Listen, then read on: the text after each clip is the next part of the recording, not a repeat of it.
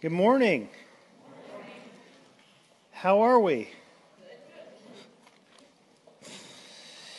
Well, I heard some bah humbugs out there earlier, and shame on you. That's all I have to say. Christmas is, we know this, okay? But it's about the gospel. Everything that we celebrate in Christmas is a fulfilled prophecy. Everything that we see in Christ was presented to us from the beginning. So when Adam and Eve fell and plunged themselves and creation and humanity into sin, the very first thing God did was to declare that he had a solution. And he told them that the seed of the woman would crush the head of the serpent. And so from that time until Jesus was born, all we had was prophecy and hope and expectation that the person that God had declared was going to solve our sin issue was coming. And so for 4,000 years, we had this kind of hopeful expectation that somebody, a Messiah, a Savior, is going to be born who's going to take away our sins, somehow going to change this whole, sin scenario that we got caught up in. And then you had finally the birth of the Savior. And so everything about Christmas is celebrating and remembering and honoring and exalting God's solution for our sin problem. So we get caught up in the presents and the family get-togethers and the lights and the trees and all that stuff. And all that stuff is fine, and we enjoy, and hopefully it adds a little bit of something to our faith. But that stuff is just a reflection of what is supposed to be happening, which is that our hearts are rejoicing that God has done something that has changed not just our lives, but has changed the very fabric of the world and the purpose and the destiny and the destination of creation, of humanity, that he brought forward a Savior. And so we're getting ready. This is what we call Advent. Advent means the coming of Christ. It means the arrival of God's Savior. And so all the 4 weeks that precede Christmas are called Advent because we're kind of getting ready for that. And I joke about that because we talk about, we're getting ready for the arrival of Jesus. Well, he came 2,000 years ago. So we're celebrating, we're remembering that. But in doing that, here's something that's interesting. Whether or not you've noticed this, different traditions do it differently. A lot of the time in our church, we don't get too caught up in like the liturgical order of things. And so we might not really celebrate all the different aspects of Advent the way that sometimes we had in the past or some churches do.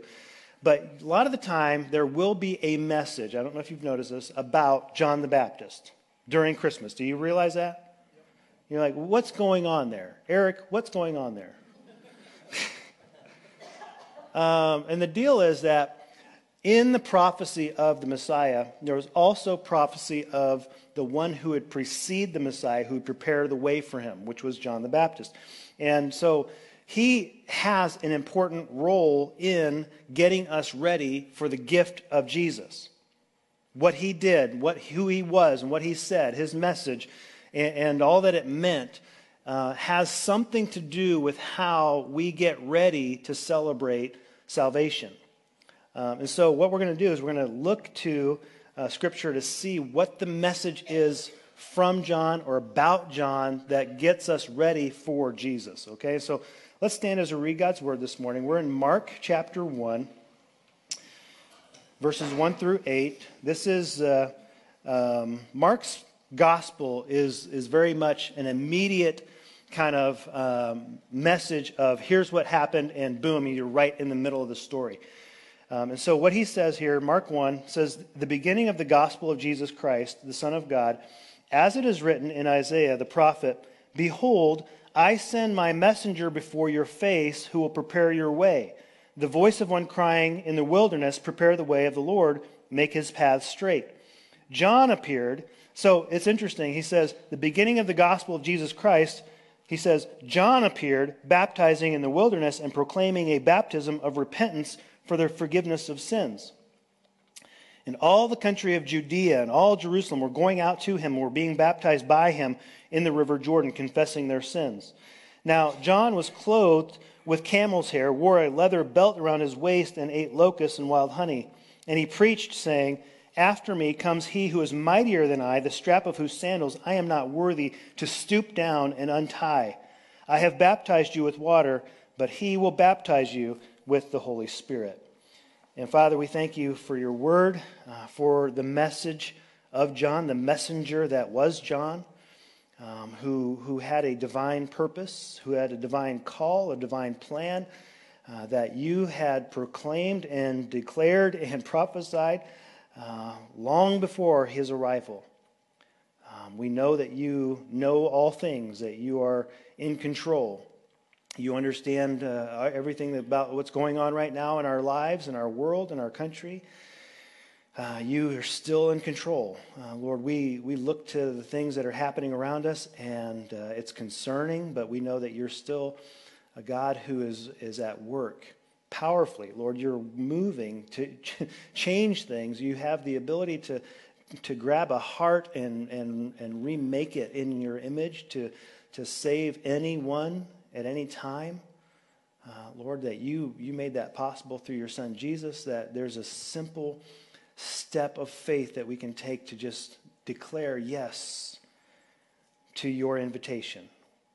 We receive it and something changes. And Lord, we thank you for that. We thank you for the word that John gave too, that was preparing people for your presence, to get ready to see ourselves clearly as those in need.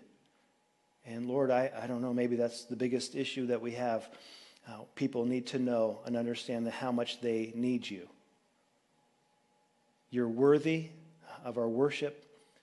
You are worth our life, and you are desperately needed. And so come and reveal yourself, your plan, your purpose, your word, your will today through all that is said and done here today. In Jesus' name, amen.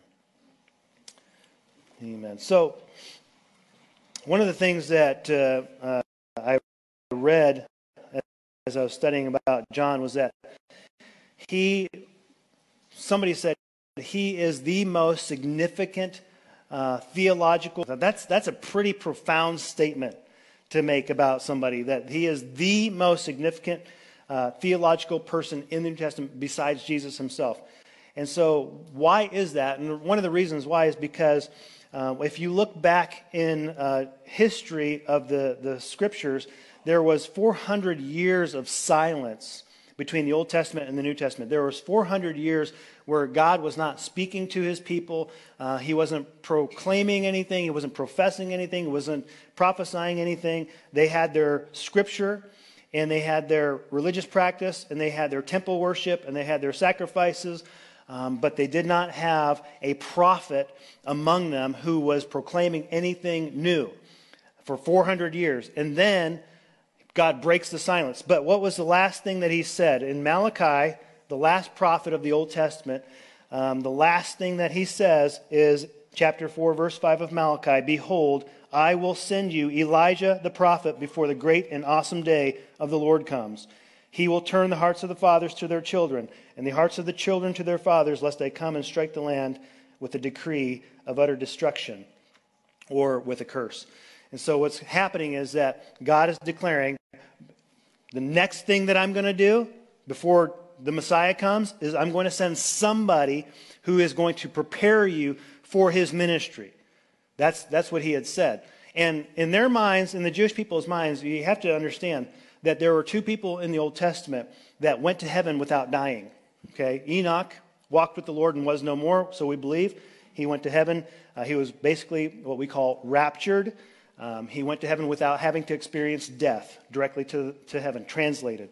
And the other one was Elijah. He went directly to heaven without dying. And so in the Jewish people's minds, you have to understand, the idea was, the possibility was, Elijah could return to the earth and continue his ministry, right? He hadn't died.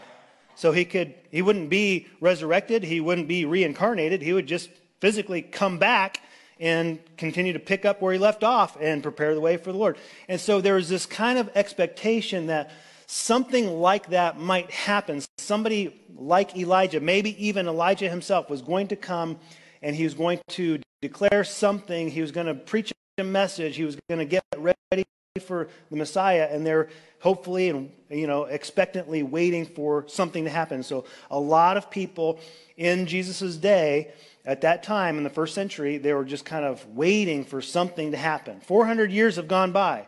A lot has happened in that time. Okay, the Greeks came in and they conquered, and the Romans came in and they overthrew and they overtook Israel. They're kind of under that oppression, and they're waiting for something to happen. They're frustrated because they want to be free, and they believe that God is going to do something miraculous and powerful, and they're just kind of scratching their head waiting for something to happen. And finally, Zechariah is in the temple, and he is offering incense. Now, some of you know what the offering of incense means in Jewish worship. What does it mean? What does it represent? You failed terribly. I caught you off guard. Somebody knows. Prayer. Because they were at 8 o'clock service. Of course, they said it at 8 o'clock before I prompted them. So we got some Bible students here. So what happens is in temple worship, there were different aspects of how they would give the sacrifice and how they would offer different things. And one of the things that they would do is that they would offer incense. And the incense was representative of the prayers of the people before God. It was the pleasing aroma of their prayers. And it symbolized that. And so Zechariah is in the temple. He is on this lottery system. This is kind of how it worked, where sometimes your name would get called up and then you would go and you would serve. And it would happen just randomly.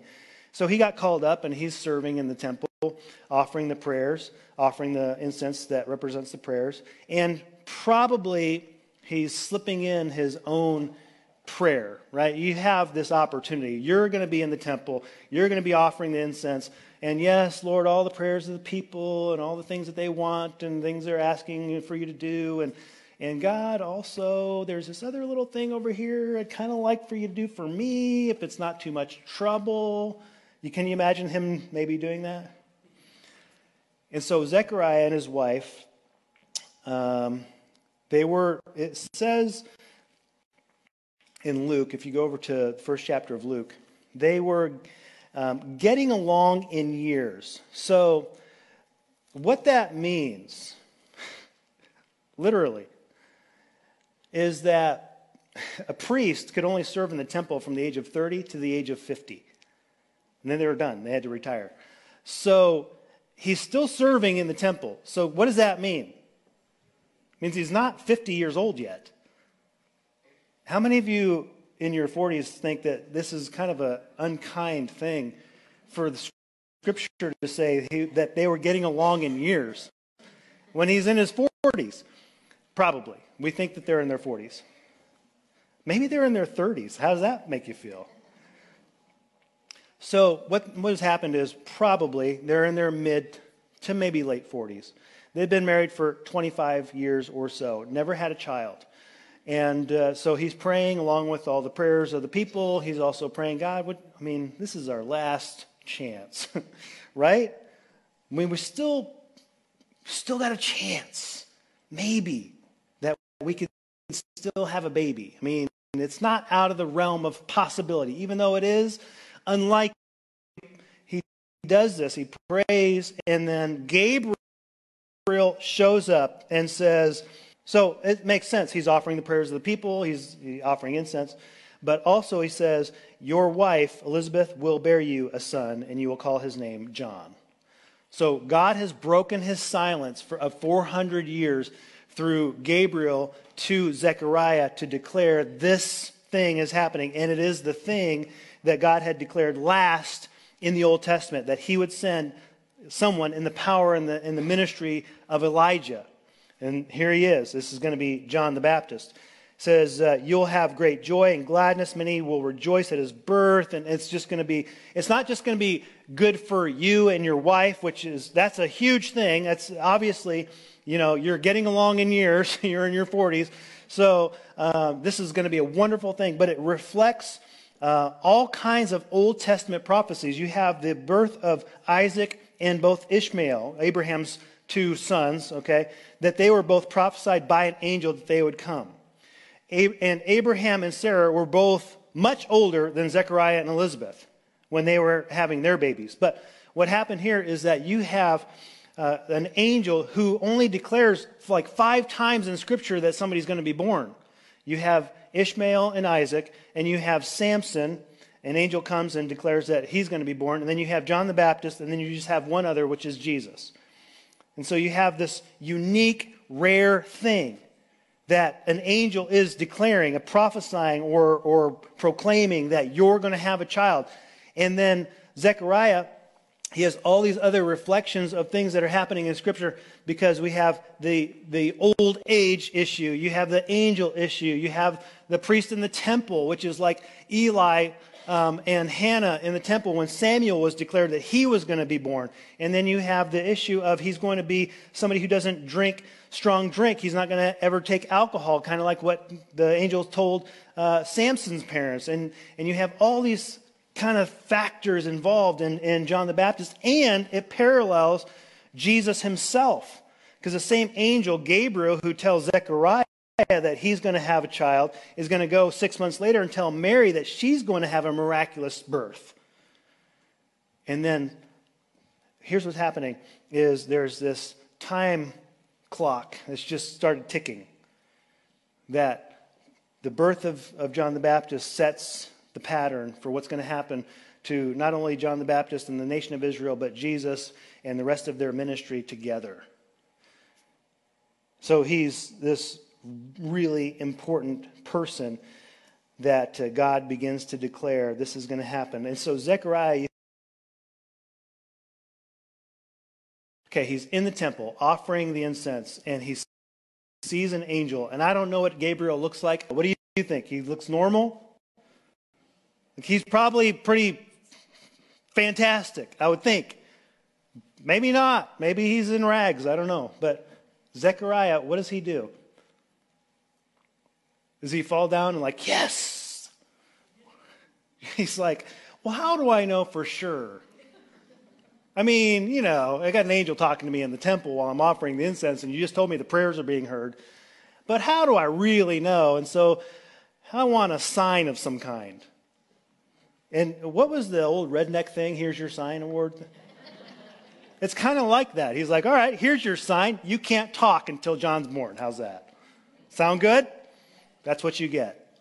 So here's what I want to say. When you got enough of what God's telling you, don't ask for a sign. You know what I mean? You got enough. And so he's telling you what you should do. It's clear. It's obvious. Just do it. Just trust him. Just allow for God to have a little bit of space to kind of manage the details. We're constantly asking for signs for stuff we know that we ought to be doing. Right? And he's like, well, here's your sign, I guess. You want a sign? It's not always going to be good. Your sign might be, you can't talk for a while. You get a bad sign. I don't want a bad sign, so I'm just going to try to do the thing that God told me to do. Believe that, trust that, and then maybe you don't ask for signs. Okay, I'm sorry. That was just a little bit of a rabbit trail. Zechariah gets this amazing message, and now they're going to have this child. And he's going to come in the power and the authority and the ministry of Elijah.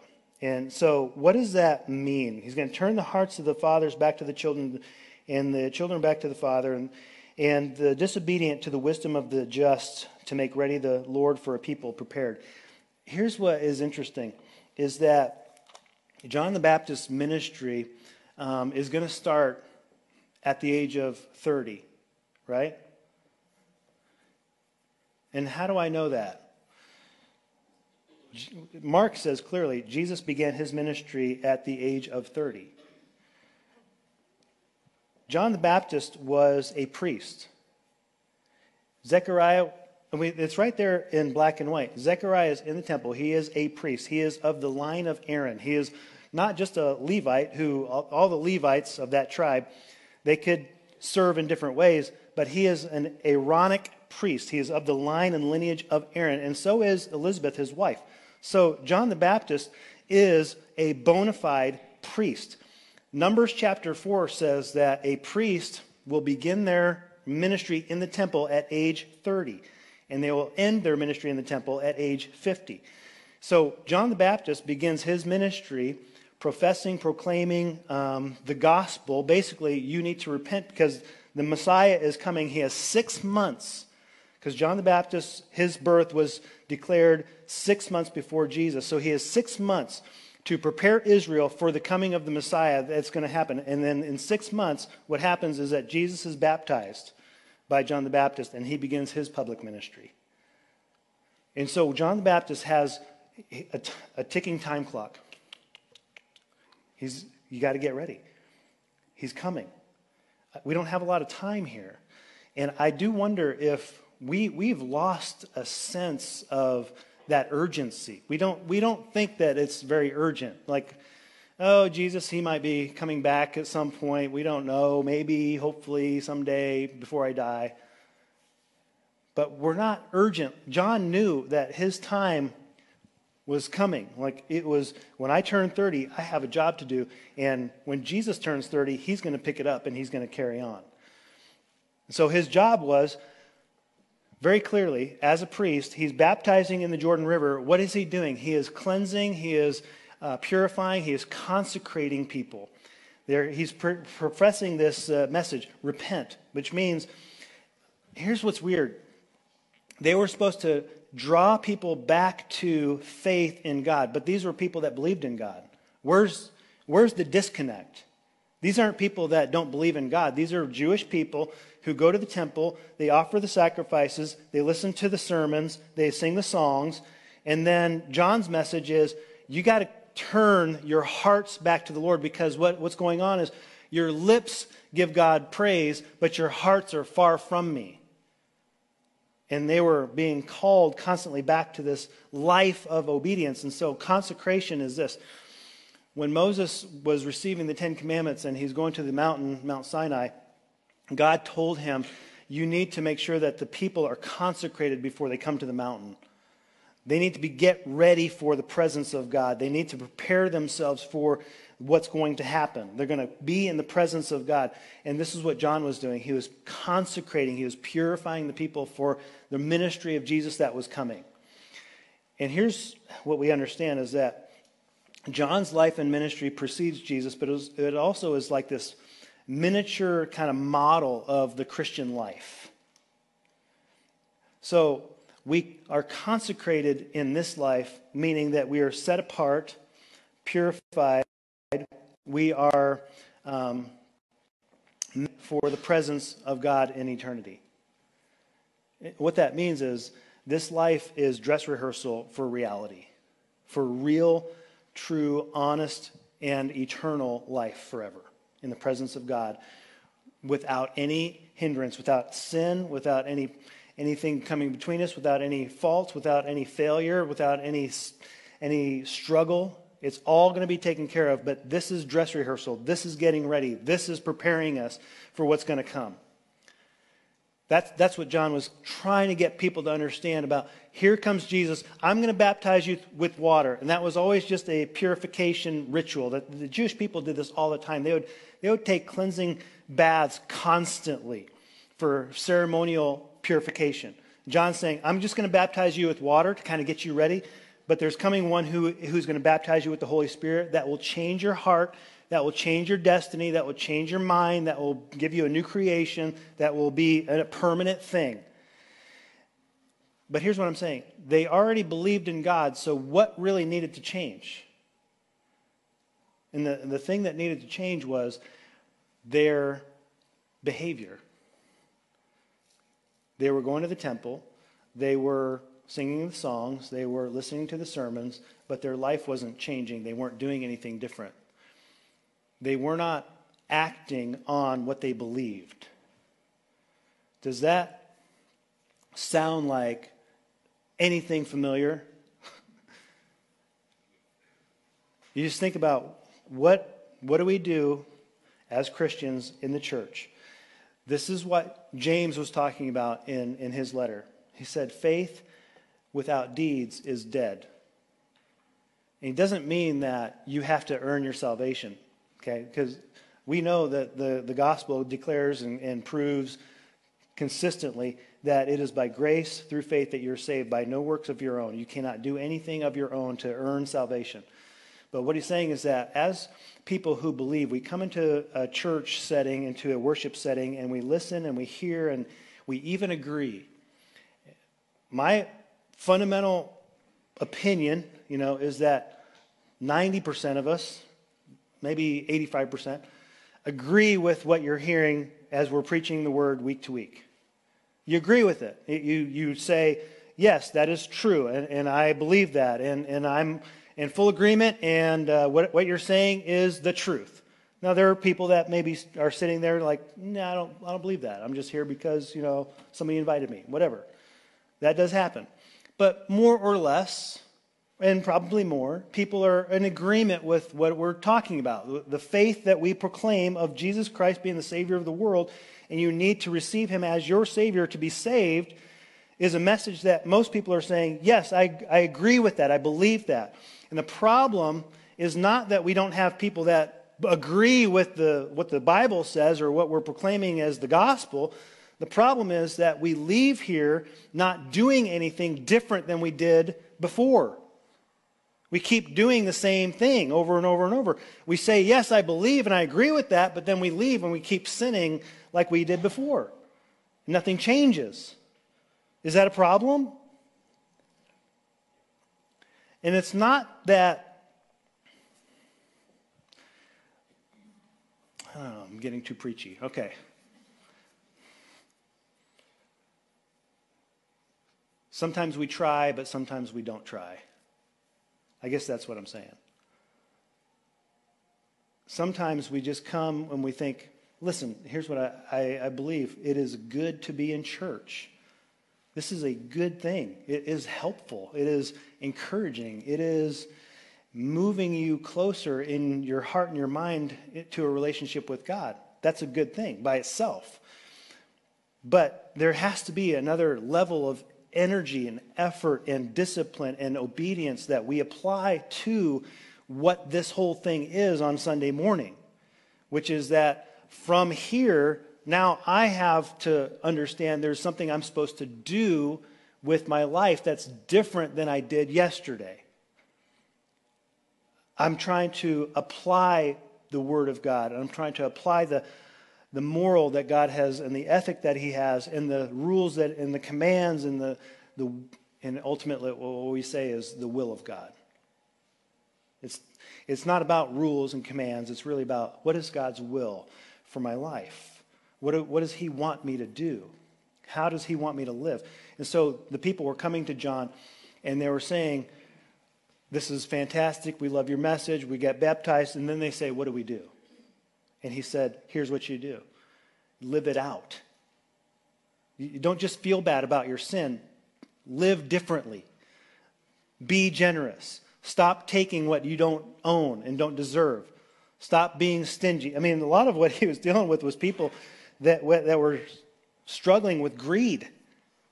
A lot of his message to the people was, well, what do I do in this situation? He's like, well, stop being greedy. What do I do in this situation? Well, stop being greedy. Start being generous. Be content. Don't seek to get more than you need. And that was kind of part of that might have been what they were dealing with. That might not be what you're dealing with or what I'm dealing with. But the reality is, at some point, it's not just about feeling better because I have faith, but it's now taking that faith and moving it into an area of obedience. Okay, God, what do you want me to do? And so what John does in his life is, this is so fantastic to see just how he precedes Christ in every way. his message precedes the coming of Jesus. So the ceremonial purification preceded the gospel, and the gospel is going to be the thing that changes. But then something else happens, is that John says to Jesus when he baptizes him, he says, I need to be baptized by you, but you're coming to me to be baptized.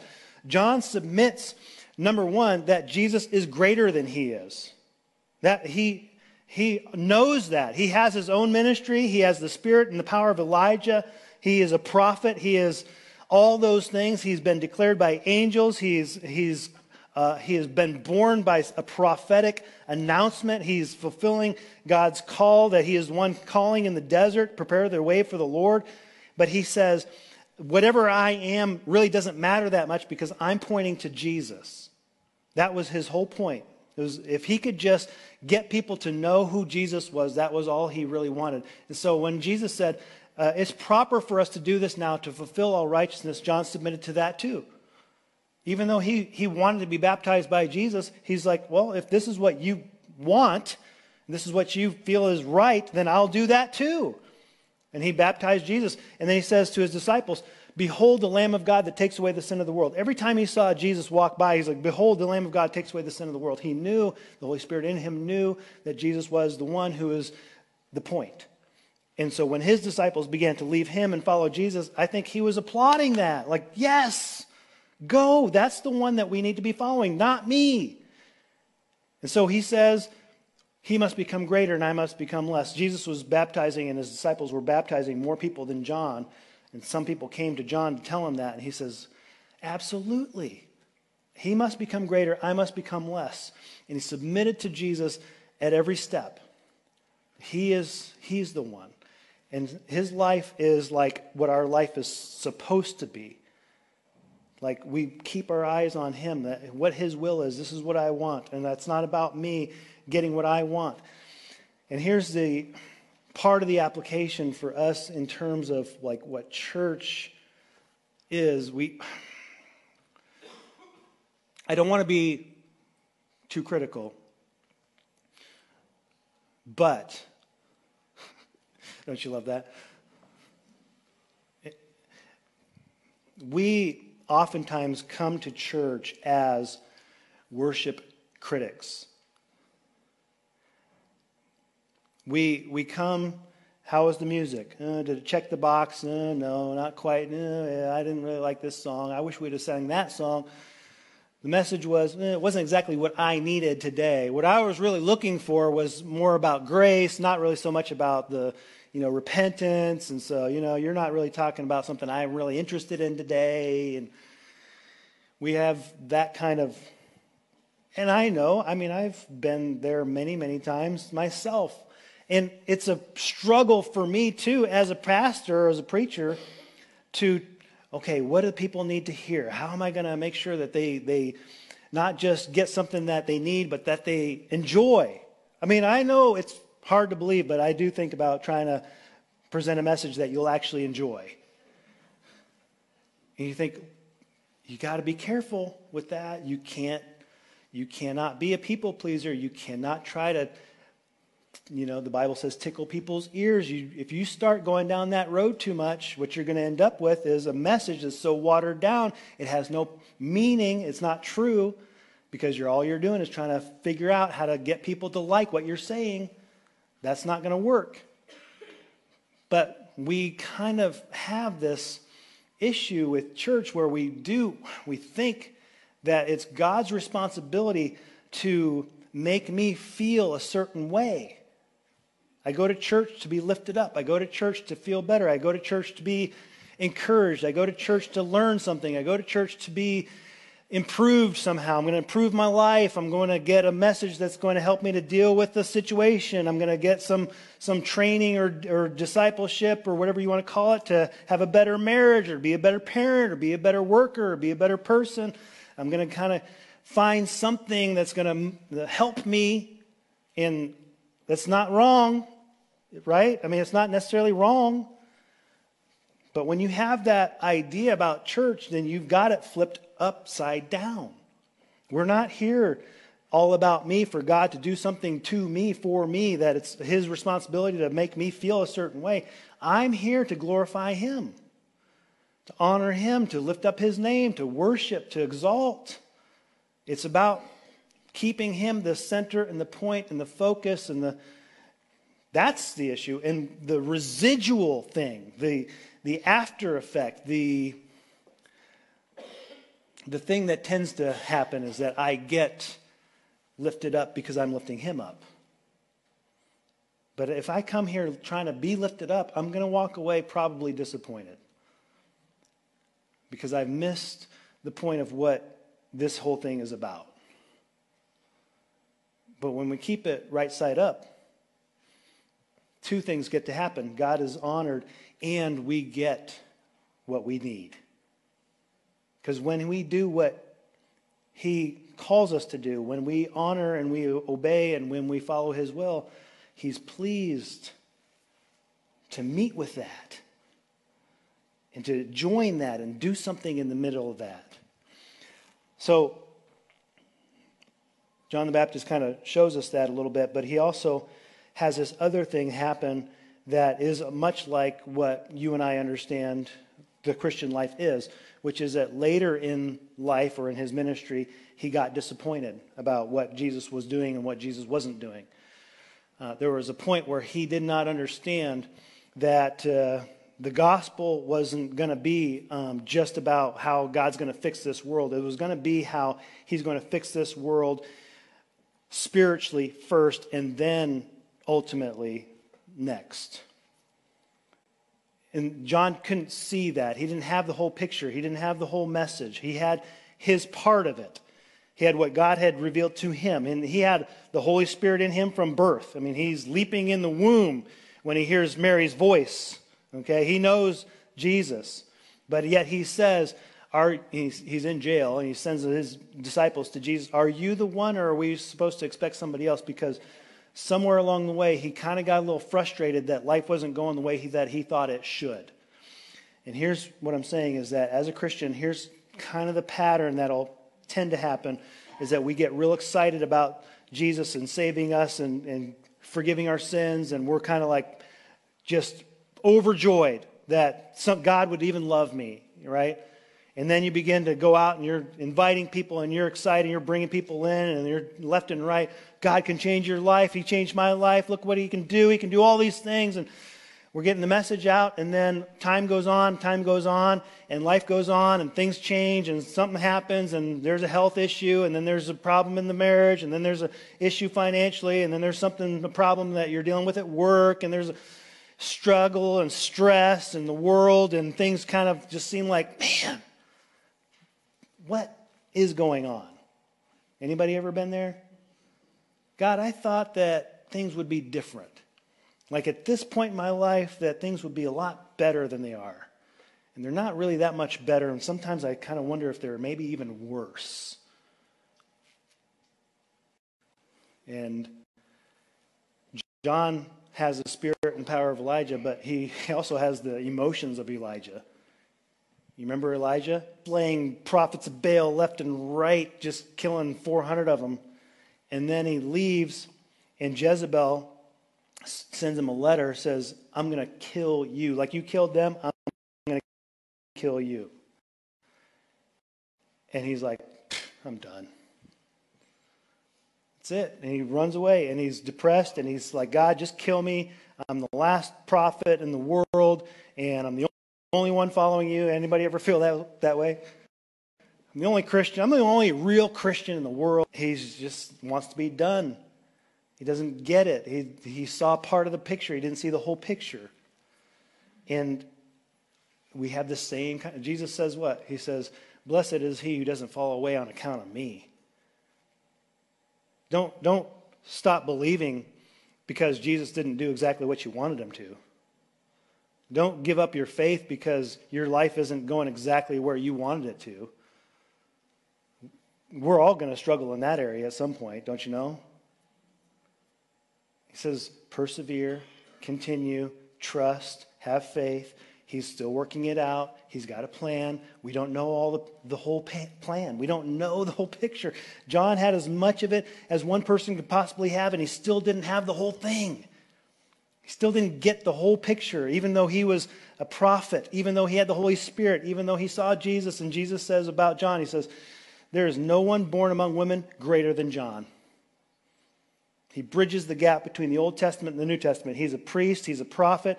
He is filled with the Holy Spirit before the Holy Spirit is poured out on Pentecost. He has the message of repentance before Jesus. He precedes Jesus in every way. He precedes him in birth. He precedes him in ministry.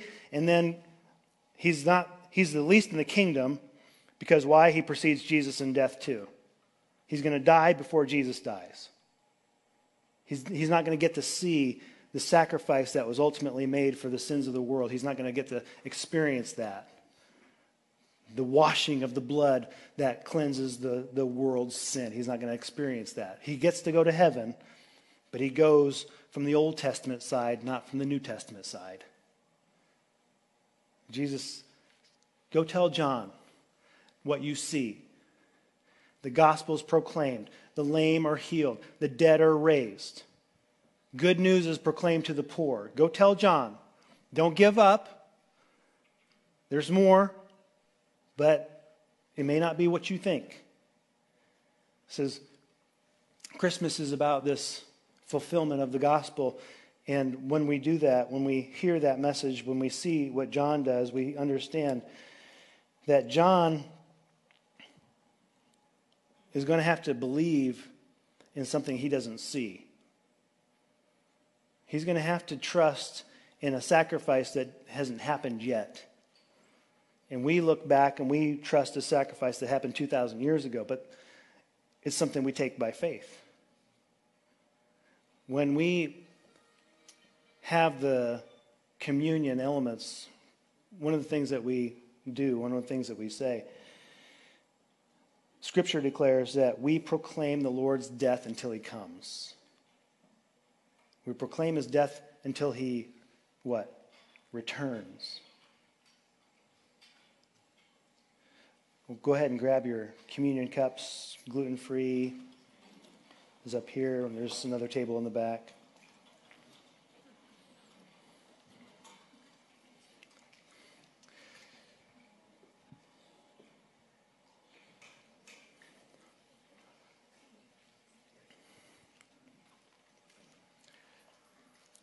Communion, Lord's Supper, is a declaration of faith. It's a declaration, a proclamation that you have received the Lord Jesus as your Lord and Savior, that his death on the cross has been received as your payment, that you've applied his blood to your life by faith. This is what John declares, is that this is the Lamb of God who takes away the sin of the world. Right? He said that. He said it multiple times to his disciples. This is the Lamb of God, takes away the sin of the world. And yet somehow he didn't quite grasp what that, it was going to be a literal fulfillment, that he would give his life, that a lamb to take away sin was going to have to be slaughtered and its blood poured out and sacrificed and die. I don't think John quite understood that. He knew that Jesus was the Lamb who takes away the sin of the world, but I don't know that he really grasped. The prophecy had been spoken, and Jesus was going to fulfill it. He was going to die on the cross. He's going to fulfill all the old elements, the old sacrifice system, the old Passover. This is what happens on the night that Jesus was betrayed. He's celebrating the Passover with his disciples. He is telling them, he is the Passover lamb. They've already slaughtered a little lamb. They're eating it together. They're celebrating this time. Passover meant that the angel of death would pass over any house that had the blood on its doorpost so that you were safe. It says he's the lamb that's going to take away the sin of the world, that he's going to make you safe when you apply his blood to your life. And so what happens is that all those prophecies were fulfilled. He was born. He died. He rose again. All those things were told us in Scripture that these things would happen. John the Baptist was declared, prophesied in the Old Testament that he would come and he would prepare the way for the Lord. What we're proclaiming is not just our salvation, but our hope that he's going to return. We proclaim his death until he returns, as long as it takes.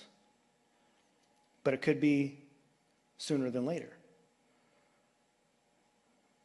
So by faith, we say, thank you for covering me. Thank you for protecting me. Thank you for consecrating me. Thank you for purifying me, using me in this world. I'm looking forward to the next. But in the meantime, use me to do your will. So on the night that Jesus was betrayed, he took the bread and he blessed it and he broke it and he said, this is my body, which is for you. Take and eat in remembrance of me.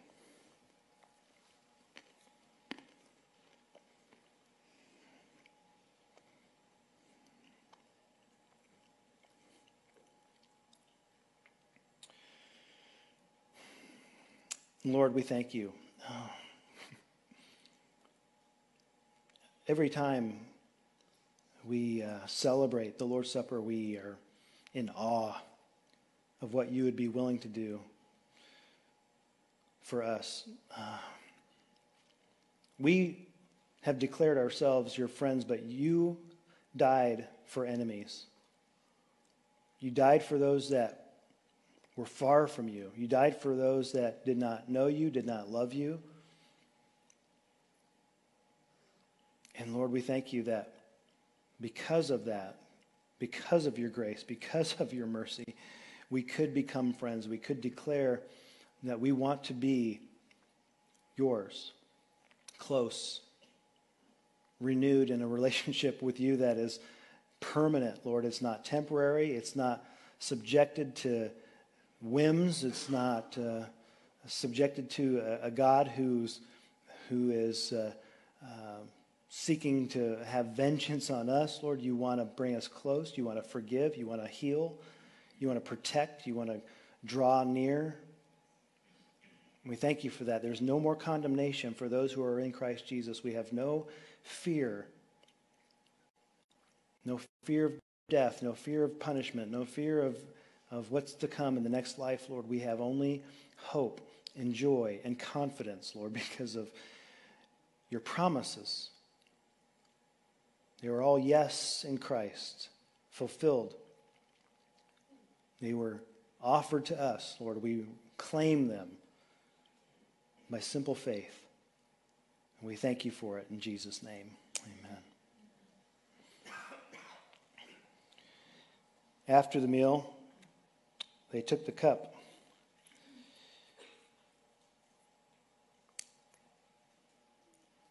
And they were celebrating and they were declaring the Old Testament covenant that they had with God, that he had made with them. I mean, this Passover meal was a reflection of the very beginning of the nation of Israel. Okay, they had not really been a nation at that point. They were just a group of people in Egypt who were slaves, and God had brought them together and made them a people and given them a clear symbol of his relationship with them, which is this meal that they would share, this Passover sacrifice. And they would drink different cups, and they would declare different things about God and about their relationship with God. And Jesus takes that one cup and he says, there's a new covenant. This is a covenant in my blood, and it's a permanent thing. And for anyone who will receive me as Lord and Savior, they can trust that I will certainly fulfill my end. No fear that God will ever give up on you. He declares his permanent love. He declares his permanent faithfulness.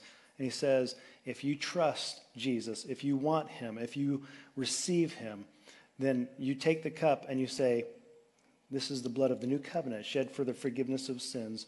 Take and drink all of it.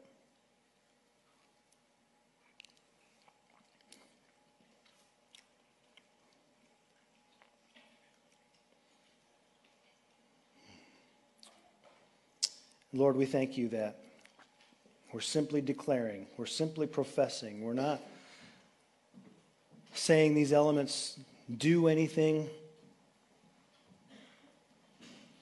particular of themselves.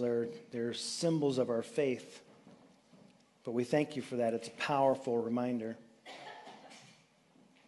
of who you are, what you've declared, and what you've promised, and what you've been able and willing to do. We thank you for John's ministry that gets us ready for the reality of Christ, Lord, that we can have a consecration that prepares us for an ultimate reality of salvation. Lord, we want to be your people. We want to be your people the way that you want us to be your people. And so we ask for your Spirit. Be exalted, be honored, be glorified today in what we do and say, and help us to glorify you, not only now, but, Lord, help us to be reminded of the truth. Lord, we are your representatives in the world.